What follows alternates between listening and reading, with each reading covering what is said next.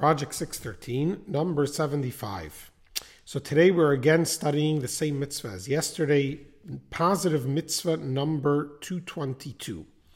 And that is that if a person decides, if a couple decides that they can't live together anymore and they want to get divorced, there is a process that they have to go through, and that is writing a get and for the divorce to take place.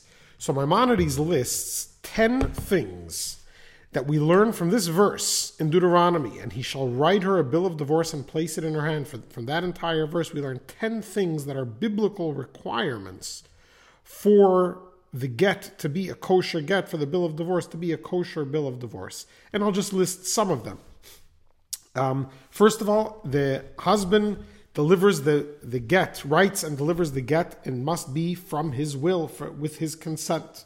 He can't be forced into it. It must be a written document, a get.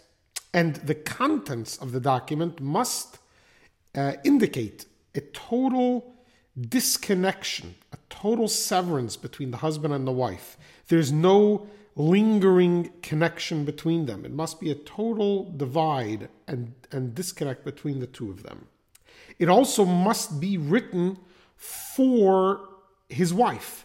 So the example that Maimonides gives is, let's say, there are two people in town and they both have the same name and they're each married and their wives have the same name.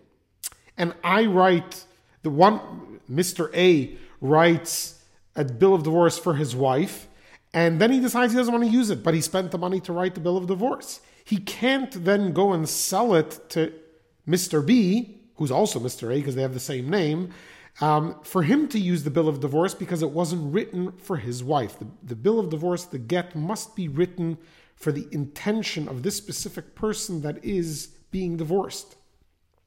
And another interesting element, when the material that you write the get on must be ready to be given to the woman, and nothing else must stand in its way. So, for example, if you write the bill of divorce on a leaf that's connected to the tree, it's not kosher because after you write it, you have to detach the leaf.